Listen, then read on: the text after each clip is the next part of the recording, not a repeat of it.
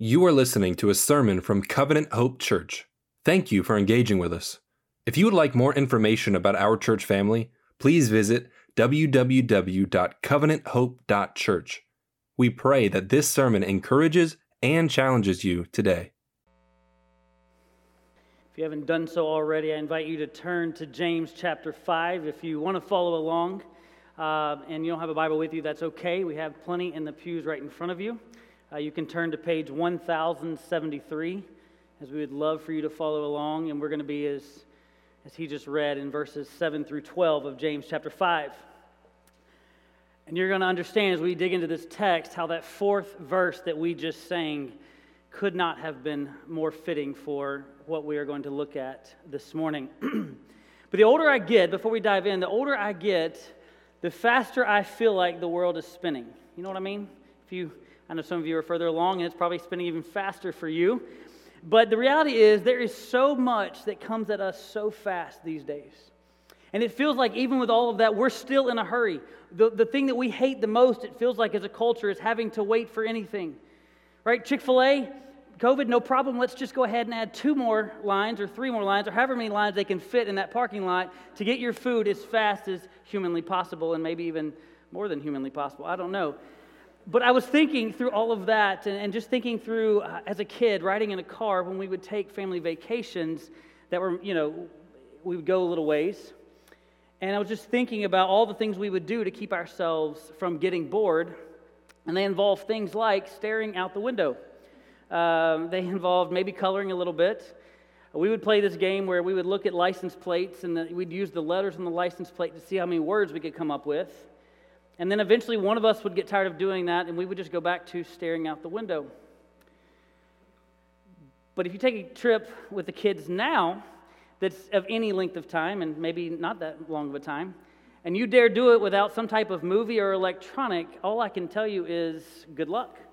But the reality is we've conditioned them for that. That's not so much on them, but everything around us feels like it is built for speed. Everything is built around us not having to wait.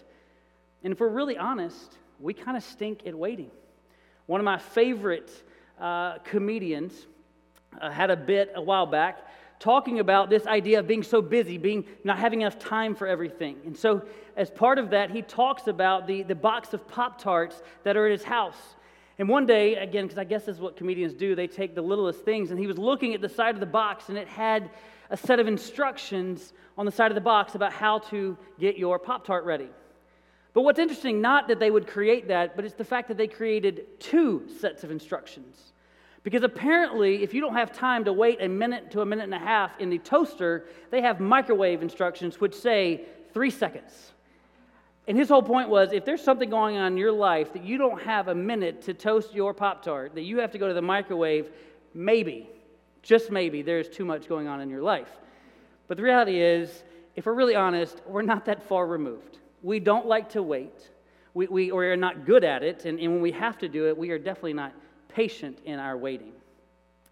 That applies, I promise, not the Pop-Tart part, but the waiting part to our text this morning. And so as we jump into James chapter 5, I want you to see that since Christ is coming again, Christians are to remain patient and steadfast in the midst of trials. And then for us this morning, our takeaway is that in view of the certain hope of the return of Jesus, let us endure with all patience any oppression and brokenness in our current circumstances. And those first words are very important in view of the certain hope of the return of Jesus. Look, this passage is one of those reasons why I love that we preach through or teach through books of the Bible. Because, to be honest, in most of our translations, if you're following along, there is a paragraph break between verse 6 and verse 7. And because of that, it would be really easy for us if we were not teaching through a book, but to come just to James 5 today and pop in and go, hey, I'm going to teach this sermon on the importance of patience. And the reality is a sermon on the importance of patience wouldn't be all that terrible. It's part of the fruit of the Spirit. The Bible has much to say about us being patient with one another. It has much to say about us having being willing to bear with one another. But it is vitally important for us this morning to understand that what James is going to say beginning in verse 7 and following is in the context of all that we looked at last week in verses 1 through 6. In other words, the response of these believers that James is writing to the oppression and to the injustice, is to be governed by God's sovereignty, and particularly the understanding of the fact that the next thing on God's calendar, if you will, is the return of Jesus. The next thing on God's calendar is the return of Jesus for all of human history. So yes, we are to be patient, but not a patient like attitude with others, but a frame of reference or a state of mind that is patient because it rests in what the Lord is doing and what He will do ahead for us. Outline's pretty simple this morning. There's going to be one overarching truth that we're going to spend some time talking about, and from that we're going to see 4 temptations to be avoided and 3 examples to be followed. So before we can dig into the rest of our text, we have to stop really at the very beginning, because we need to see that the main emphasis of this passage is that when it says in verse 7, we are to be patient until the Lord's coming. We're going to focus on the until the Lord's coming. Because if you don't understand or you don't believe to be true that the Lord Jesus Christ is coming back, then nothing else really matters for us to talk about this morning. Because for James and all the other New Testament writers, if God doesn't keep His promise to come back, to return, to do away with all the brokenness, to make everything right, then there is really no hope that anything will ever be better or different.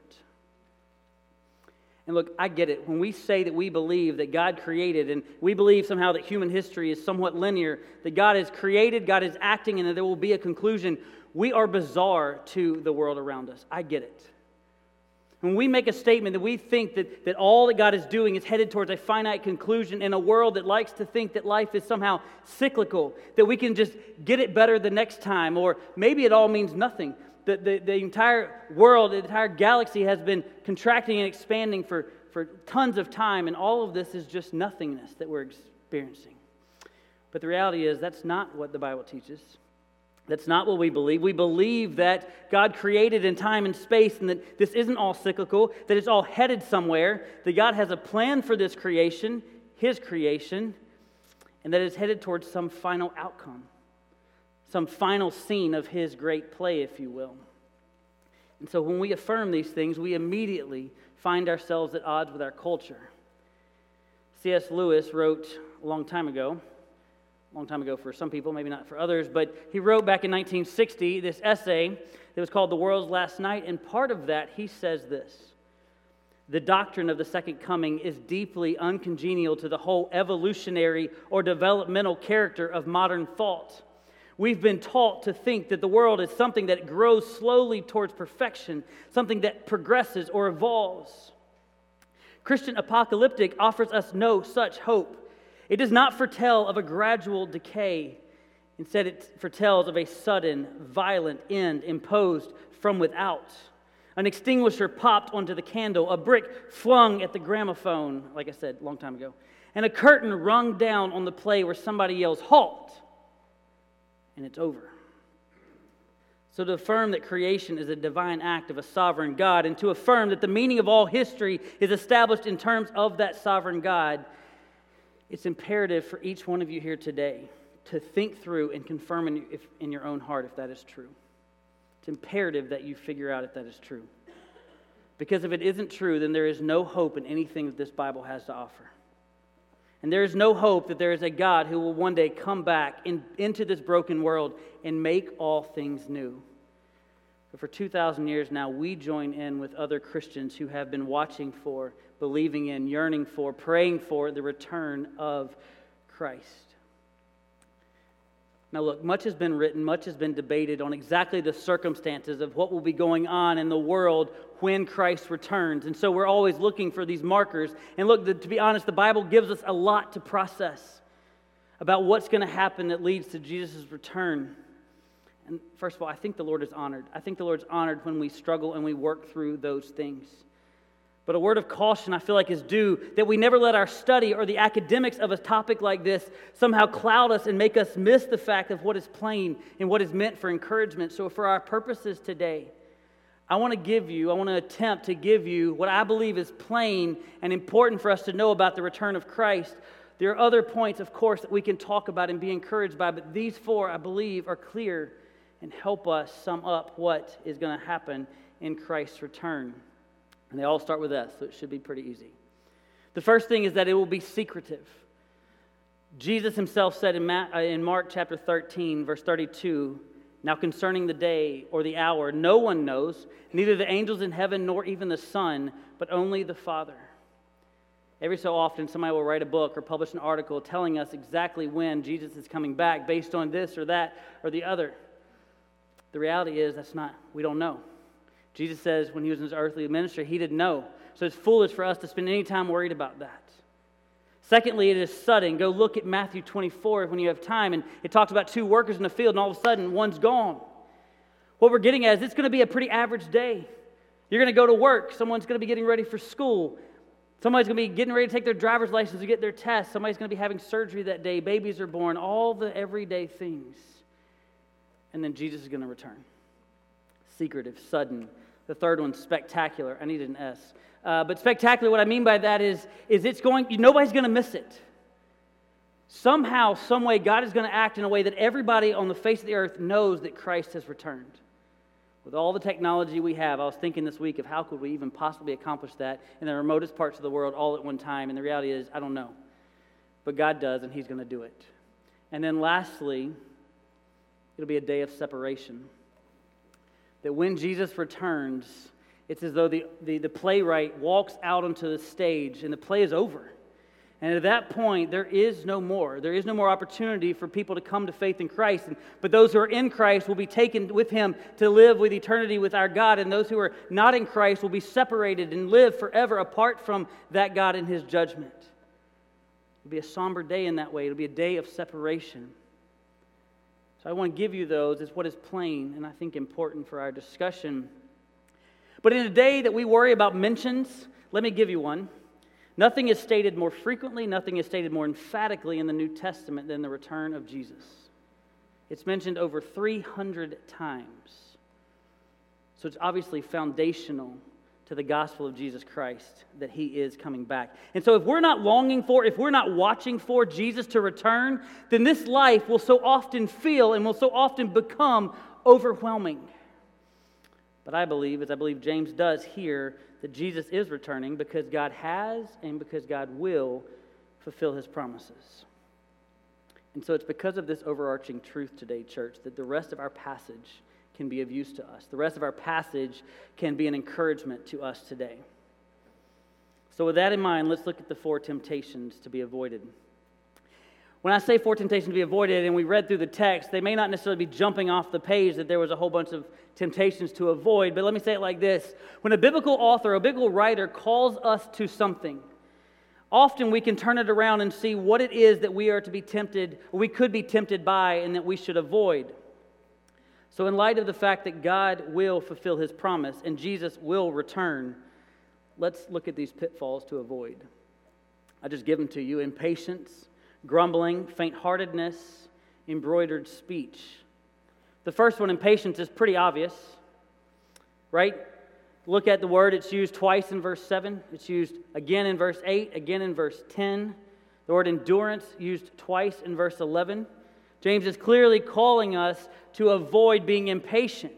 Now, he uses two Greek words there for patience and endurance, but really behind that, it's conveying the same idea here. And so what James is alerting his readers to, and it's something that I think we're familiar with if we're honest, is there is a heart-level danger to the people of God in the face of injustice. What do I mean by that? Heart-level danger. Let me start with what I don't mean. I don't mean that we aren't to care and to care deeply about the injustices of this world. We are to care and care deeply about the millions of lives lost to abortion. We are to tend and to care deeply for those who are orphaned and those who are in foster care. We are to speak up, and when we see people mistreated because of the beautiful ethnicity that God created them in. And I keep going on and on about the things that the Bible speaks that we should care about. In fact, James in the end of chapter 1 says, caring for orphans and widows is pure and undefiled religion. It is right. We should labor for what is right and good and pleasing to God. But the heart level danger that we have to be careful of is to take matters into our own hands. When James says be patient, who is he saying be patient with? Well, I think part of it is those people that could be the source of our injustice, the source of our oppression, the source of our hurt. In our immediate context, James is writing to believers who are being oppressed by the rich of their community. And they look out and they see all of that the rich are doing, and they're doing well. And they look around and they see that they're poor and they are oppressed, and they're wondering, hey, what's going on? And I think they would be tempted very severely to take matters into their own hands. It's not a far jump to see how one's impatience against a real or a perceived injustice could reveal itself by one becoming an avenger or a retaliator. It wouldn't be that far of a jump to see when you feel oppressed, when you feel like you've been hurt, when you feel like there is someone who is treating you unfairly, to say, well, this is wrong, and if God's not going to do something about it, then I'm going to. It's really not that hard of a jump there. But ultimately, I believe James is telling us to be patient with God. Because anytime we grow impatient, if we really do think it out, we're really impatient and we're angry with God. Because we're telling God, God, you're not acting the way I think you should act. God, you're not acting in the time frame I think you should act. And when we're impatient with someone else or something else, ultimately we're frustrated that God hasn't done something differently, or that He's not made them to do something differently, and we're angry and impatient with God. Any of you felt that way? I definitely have. We get impatient because God has made a promise. God has said this is who He is. And when we look around in our narrow view of all of time and we see, God, you're not doing what I think you ought to be doing, and we get impatient with God. So James says, don't be impatient, because even though you can't see it now, God is still in control, and we're still headed towards the day that He already predefined when Jesus will return. But we don't see that always. The second temptation to avoid may not really jump off the page, as it were. So obviously is the last one. But as we patiently await the Lord's return, as we endure the brokenness of this present world, we must not grow weary. Look at verse 8. Your translation may say, strengthen your hearts. It may say, establish your hearts. The Greek word behind that has the meaning of tying something down, of making something secure. Look, you may resign yourself to the fact that we have to wait on God. You may work really diligently to be patient in your waiting on God, but that doesn't mean that we won't still struggle with becoming weary. I know that there are people probably in this room who struggle with anxiety and with depression, and all of us at times come to anxious moments. And so if I ask myself, what is the source of our anxiety? What is the source of our faint-heartedness? Is it not uncertainty about the eventual outcomes? Why are we anxious? Uncertainty about the eventualities is what leads us to faint-heartedness. Let me give you an example. If you knew for certain that the diagnosis you were getting ready to receive would result in treatment and complete healing so that you would live another 60, 70, 80 years, then the diagnosis you were getting ready to receive ultimately would hold no alarm for you, right?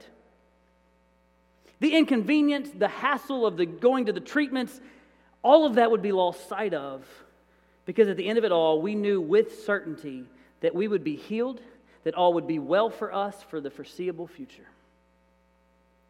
But the reality is, we generally don't have knowledge of that.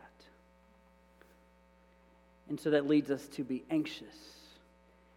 Maybe it's how your kids will turn out, or how this job is going to work out, or how we're going to make all of our bills. We don't have all of the answers, and so we become anxious. And the anxiety that produced in us that kind of faint-heartedness that James is warning against here. See, what I think James is saying when he says, establish our hearts, or strengthen your hearts, I think it means ultimately to rest our hearts in the ultimate certainty. And what is that ultimate certainty? What's our overarching truth? Is that God is in control and He's coming back to make all things right. When we rest in that, when our hearts rest in that, We won't grow faint-hearted. We won't grow weary. Look now at verse 9. Brothers and sisters, do not complain or do not grumble against one another so that you will not be judged. Look, the judge stands at the door. This verse, to be honest, feels out of place. I don't know if you got that when Mr. Stephen was reading it, but all of a sudden we're talking about this idea of patience, and all of a sudden he jumps out to this idea of grumbling against one another. Think about a time in your life where you felt wronged or hurt or oppressed by some system or by someone, and you didn't feel like you had the authority or the power to change your situation. Maybe it was at work. Maybe a superior treated you unfairly. Maybe it was a health-related and there was something out of your control that you felt like was unfair. Maybe it was you walked through a period of loss of a relationship or of a loved one through death that you had no control over. Children, for you, I want you to think through this as well. Can you remember a time in which maybe your parents disciplined you or scolded you and you felt like it was unfair and you didn't have the authority or the power to do anything different about it? When you have that moment in mind, what happens to the relationships closest to you? How often when pressure from the outside comes on us or comes to a family or comes to a business and suddenly the people frustrated by their inability to tackle the oppression or the hurt from without start to blame everybody from within? If you hadn't, why didn't you? Well, if you had just, and then all of a sudden, all the people that are supposed to be united against a common enemy begin to start grumbling against one another. So the more I think about this verse, the more I'm like, yeah, I'm aware. I'm aware of how close the temptation to grumble is at my doorstep, especially when I feel wronged or I feel helpless to change a situation that I feel like is unfair. I'm reminded of the parable Jesus taught about a man who had a great debt.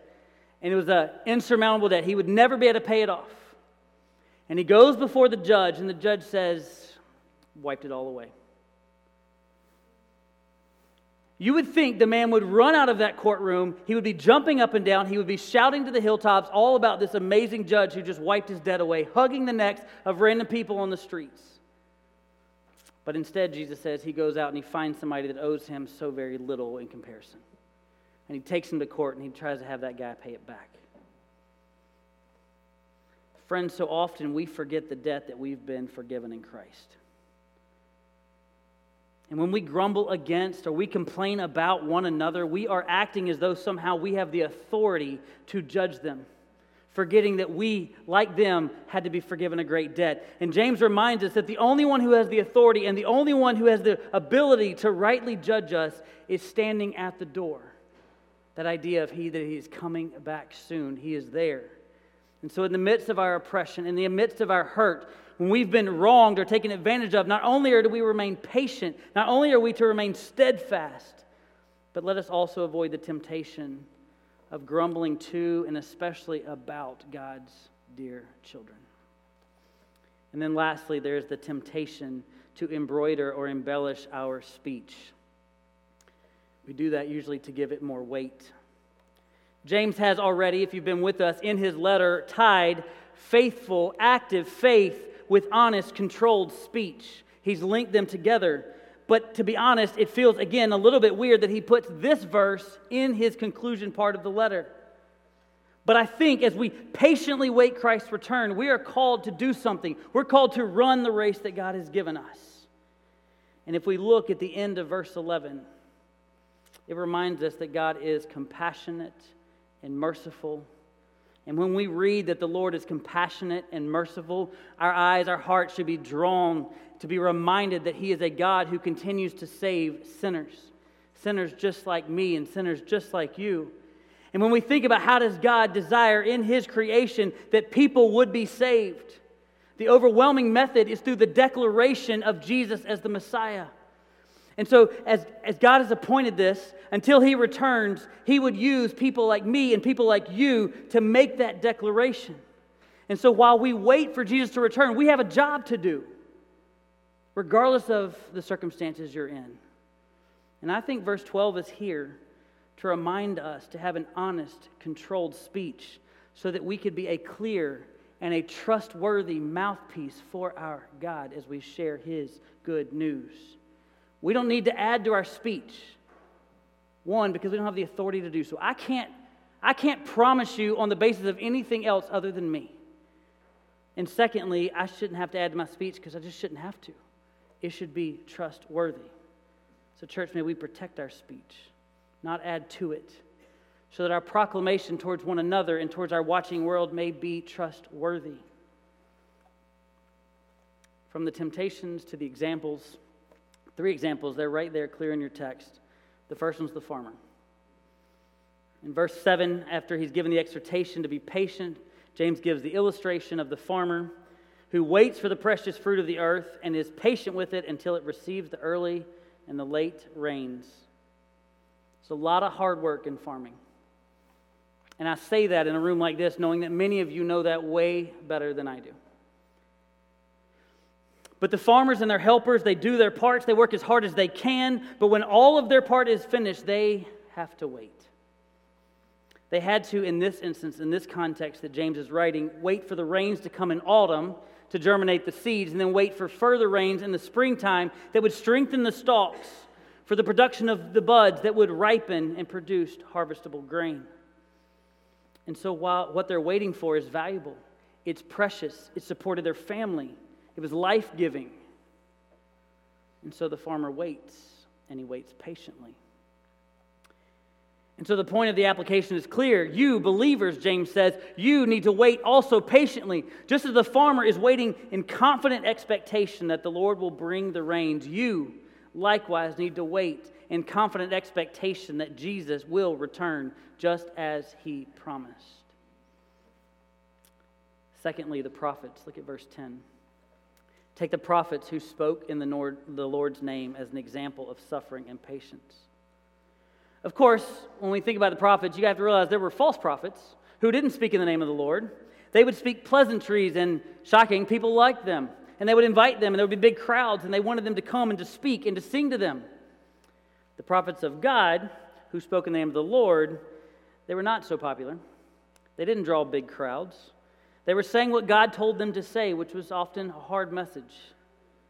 And as a result, they are a classic example of the suffering which comes from obedience and required the patience that James is calling for us to have. I don't have the time here today to go through a bunch of examples for you of this. What I will do is take my couple minutes here and just implore you, encourage you to come at 9 o'clock on Sunday mornings. It's when we have our adult equip hour in this room. We've just started a new series on 1st and 2nd Kings in the Old Testament. And what we will do through that is we're going to see Israel's history. And along the way, we're going to start hitting a lot of these prophets that James is referring to. And you're going to see this pattern of God speaking and using them in some really difficult times, and yet God's faithful. All right, that was my shameless plug for Equip class. But let me tell you, it just works so nicely into our text today that I couldn't pass it up. But the reality is, the prophets of the Lord were often given a hard assignment. So some suffered loss, some suffered heartache, some suffered abandonment. Yet they patiently spoke the words of the Lord to the people of the Lord. If we had time, we could look at Elijah in 1 Kings 18, Jeremiah in Jeremiah 38, the response of the people to Amos, and so on. But let me just give you this, what Stephen gives us in Acts 7. It's so comprehensive, the reaction of the people to the prophets, that when Stephen gives his great sermon in Acts 7, right before he's martyred, at the end of it all, when he's finishing up, it's as though he's looking at the Jews in the eyes and he says, was there ever even a prophet that your ancestors did not persecute? Was there ever a prophet that your ancestors did not persecute? And so James says in verse 11, speaking of the example of the prophets, so we count as blessed those who have endured. I wonder where James got that phrase. I don't know, maybe his half-brother Jesus. Matthew 5, blessed are those who are persecuted because of righteousness, for the kingdom of heaven is theirs. You are blessed when they insult you and persecute you and falsely say every kind of evil against you because of me. The prophets are a great example for us to see how they endured patiently while being faithful to the Lord. And then lastly, James gives us the example of Job. I chose to go through these examples clustered together. I know sometimes we do this and we separate the text based on the example. Paul does that often, but in this case, James isn't doing that. I feel like James is piling on the examples. He's not really giving us demarcations of the text. So the farmer waits patiently on the Lord, but he's not really enduring anything. The prophets do. The prophets have to endure a lot of hardship and a lot of loss to faithfully follow the Lord. But none of them quite like Job. Job goes through much, much more. And look, I've got to be quick, I get it, but I don't want to make an assumption about anybody in here today who may or may not know that story. And since I want all of us to enjoy the weight of this example, let me quickly give you the story of Job. The Bible said, and you can read more about it in the book of Job in the Bible, but what it says is there's a period of time in which God is in heaven, and his angels are before him, and Satan comes before God. And a lot of this is going to be Ryan's translation, so just know that. But Satan comes before God, and he says, and God's asking him some questions, and he says, "Hey, have you heard about my servant Job? He's faithful. He blesses me." And Satan goes, "Well, of course he does. Everything his hand has touched, you've blessed. He's wealthy. He's got a huge family. He's healthy. People know him. He has status. Why would he not bless you? But you take all that away, he will curse you to your face." So God says, "Okay. You can't touch him, but anything else he has within your power." Which, side note, how awesome it is that unlike what Hollywood thinks about Satan and God being somehow on a parallel, no, Satan is having to ask and God is having to grant. So just an aside. But back to our story. One awful day, the Bible tells us, servants run up to Job and they say, "Job, all of your oxen and donkeys and the servants that were with them were killed." And while he's sharing, another one comes up and says, "Job, all of your sheep and all those shepherds that are with them were killed." And another one runs up and it says, "All of your camels and the servants with them are killed." And if that's not all terrible enough, while they're still sharing this, another one runs up and says, "Job, all of your sons and daughters were eating together. And a strong wind came up and it knocked the four corners of the house and it collapsed and all of your children are dead." And the Bible says that Job got up. And he tore his robe and he shaved his head and he fell down and worshiped the Lord. He says, "Naked I have come from my mother's womb and naked I will return. Blessed be the name of the Lord." What? That is not what my response would be. And yet he remains faithful. And then quickly another scene. Satan's back in front of God, and God says, "Hey, you tried to turn him against me, but have you considered my servant Job?" And he said, "Yeah, but he's still healthy." He says, "Fine, you can't kill him, but anything else to his body." And Satan goes out and he strikes him with sores from the soles of his feet to the top of his head. So badly that it says that Job takes some shards of pottery and he's scraping his skin, I'm assuming to get some kind of relief.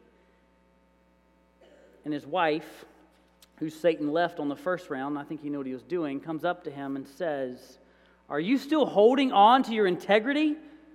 Curse God and die." That's a supportive wife right there. And at the end of chapter 2, the Bible says that Job responds to his wife and says, "You speak as a foolish woman speaks. Should I only accept good from God and not adversity?" The story goes on. He has 3 friends. They're not helpful, not friends. Who give him terrible counsel. And he goes off and questions God some, and God responds, not by answering his questions, but by reminding him that he's God, and he has a plan, and he's been working long before Job came on the scene, and he's going to be working long after Job's gone.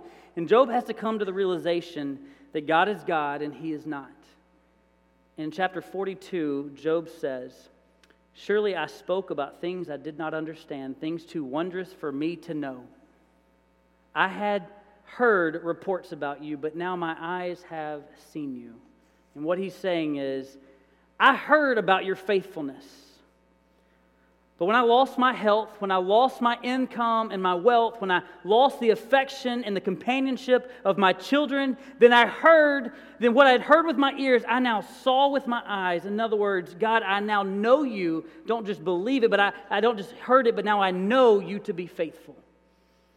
And after that, the Lord restores to Job everything he lost and much more as a show of God's faithfulness. So why Job as an example? Well, because nobody's lost. Until Christ came on the scene, nobody has lost as much as Job. Nobody has had to endure such physical ailments. No one has had to endure such faithless counsel. And yet Job endured in the midst of it, knowing that he wasn't God, but God was in control and had a plan. And the reward for Job was God's exceedingly abundant blessing. Look, the story of Job isn't there so we can learn that we're going to get earthly riches. The story of Job serves as a point to say, a teacher, that when the end of all things in your life comes, God's abundant blessings will be more blessings than you can even fathom. Because in Christ, when all things are done, what you gain in Christ is far more than you can possibly imagine. Job didn't know all that stuff was going on in heaven. The Bible peeled back the curtain so we could learn what Job had to learn, is that God is always and will always be in control. And so while we may not understand what He's doing, while we may not know why He's doing it, and we may not know how long it's going to take God to act, we are simply called to wait patiently and steadfastly because our God is in control. Church, there's only one major thing left on the timeline of human history. And God's already told us what it is: the return of Jesus and the completion of all things. God is going to act decisively, as He always has. But it's not for you and me to know when. It's for us to be ready, to be striving forward with a peace that leads to patience, that leads to patient hearts, that leads to patience with God, that leads to patience in difficult circumstances. So as we begin to conclude our look at these verses today, I want you to know I've been praying and continue to pray that you are challenged to be patient in the Lord. But yet I also want you to be very encouraged to know that God is on His throne. No matter what is going on in your life, God is on His throne. He is still moving us towards the end of all things that He set out to do from the very beginning. Nothing that's happened has changed the fact that what God started, God will finish. But I feel like I would be remiss if I wrap up today and I don't point out something that James is trying to make clear and will make even more clear next week. When we study texts like this, it is very easy for us to hear them and to study them with the context of our own self in view. But this text isn't given to us today so that each one of you can be encouraged only. It is for that. But it's also so that we may together, collectively, encourage one another. The entire letter has had the backdrop of Christians in the midst of the trials of this life. We know what that's like. We know what trials are like. We feel that brokenness. But our passage still says we must steadfastly endure, even during those tough times. Then how are we to do that? One of the most beautiful ways God has set up for us to be able to endure with the pressures of this life bearing down on us is together. Well, Ryan, how in the world did you get a text from patience with the Lord to, hey, we need to be doing life together? Here's how. As we're in our missional communities throughout the week, as we're in D groups, as we're sharing life together, as we are sharing our hearts, as we are sharing the struggles of our life, we recognize all of us at times struggle with the brokenness of this world, with feeling trapped, with feeling oppressed. All of us feel that. And the reality is, and here we finish this out before you judge it too quickly, but what we don't need in those moments is simply a flippant, I'll pray for you, or God has a purpose for this, or even a well-meaning but generic, I'm here if you need anything. We don't only need that. We need very specific encouragements. We need to preach the full gospel, the full goodness of the gospel to one another. Namely, that God has an eternal purpose that He is working out. And even though you may be experiencing hurt and loss and abandonment, He has never left you. He is here with you now. And He has a plan for you and all who are in Christ, that He will one day come back and you will be with Him in glory when all things are made right and new. And then in that context, yes, pray for them. In that context, serve them. In that context, be there with them. In fact, it's because of that context you can say to them, until Christ returns or until He calls one of us home, I'm going to walk alongside of you, bearing with you the struggles of this life. Because church, we aren't simply members of the same church. The Bible says that we are brothers and sisters, and that doesn't stop when we walk out of this door, and that doesn't stop whenever we move away or one of us dies. We are brothers and sisters in Christ for eternity. So we're going to pray in just a minute, and then I'm going to try to hopefully encourage, as I've just asked you to do with this text. I want to do that. I want to encourage us as we finish today. So pray with me first, and then I'll do that. Father in heaven, God, you are good. And God, I thank you that you give us your word to know who you are, to know who we are, to know how we ought to live in light of who you are. And God, I'm thankful that so many times your word reminds us that, yes, Christ came into our brokenness. Yes, he lived the perfect life that we couldn't live. Yes, he died on the cross, was buried and rose again that we just celebrated at Easter. But God, we're also reminded and thankful that you are coming back. Because God, if we're really honest, this world's really messed up. And so often we feel that, we experience that. And at times it feels like, are you really there? But God, we understand as well that you are working as you always have been. And it is not always for us to know the timing or the how or the why you allow and do the things that you do. But God, may we be reminded that you are still on your throne. And that you are still acting and you still will act. And when you return, there will be no doubt. And you will finally, once and for all, finish off the judgment of all that is broken and wrong. And you will, once and for all, and final, take us to be with you forever. God, this morning may we be encouraged not to become impatient with you, but to trust in you. God, may you give us the strength to endure the hardships of this life, because we know when your Holy Spirit dwelling inside of us, as Nate said earlier, God, we, because of your power, can't endure. But God, we also know that you've given us one another to be able to love one another and walk with one another. And so, God, may you encourage us in that this morning. God, we thank you for your text. We thank you that Jesus came, and we thank you that he's coming back. We ask all this in the name of Jesus. Amen. All right, as our music team comes back up, I want to say that in a room like this, I am confident there's hurt in here today. Some have experienced loss recently. Some are dealing with physical ailments that are, they're draining, if we're really honest.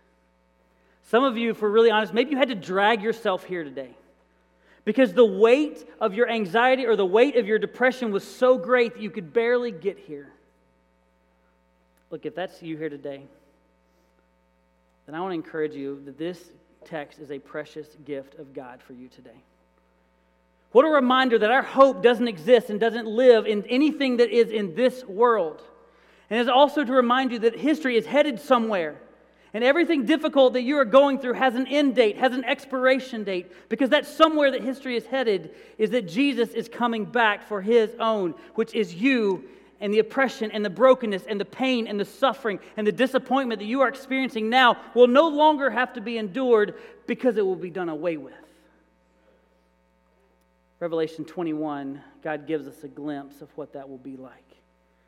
And John writes, "Then I saw a new heaven and a new earth, for the first heaven and the first earth had passed away, and the sea was no more. I also saw the holy city, the new Jerusalem, coming down out of heaven from God, prepared like a bride adorned for her husband. And then I heard a loud voice from the throne, 'Look, God's dwelling is with humanity, and he will live with them. They will be his people, and God himself will be with them and will be their God.' And listen, he will wipe away every tear from their eyes. Death will be no more. Grief, crying, and pain will be no more, because the previous things have passed away." And then the one seated on the throne says, "Look, I am making everything new." Right? Because these words are faithful and true. And then he said to me, "It is done. I am the Alpha and the Omega, the beginning and the end, and I will freely give to the thirsty from the spring of the water of life." Brother and sister, if you're here this morning and you are struggling, the things in your life may feel overwhelming, and it may feel like they're never going to end. But they're going to come to an end. Because the God who loved you enough to send his Son the first time to die for your sins is the same God who's going to send his Son again the second time to take you home to be with him. I hope and I pray that the coming of our Lord Jesus encourages you today. So now let us sing. Now let's sing as we patiently wait for our Savior.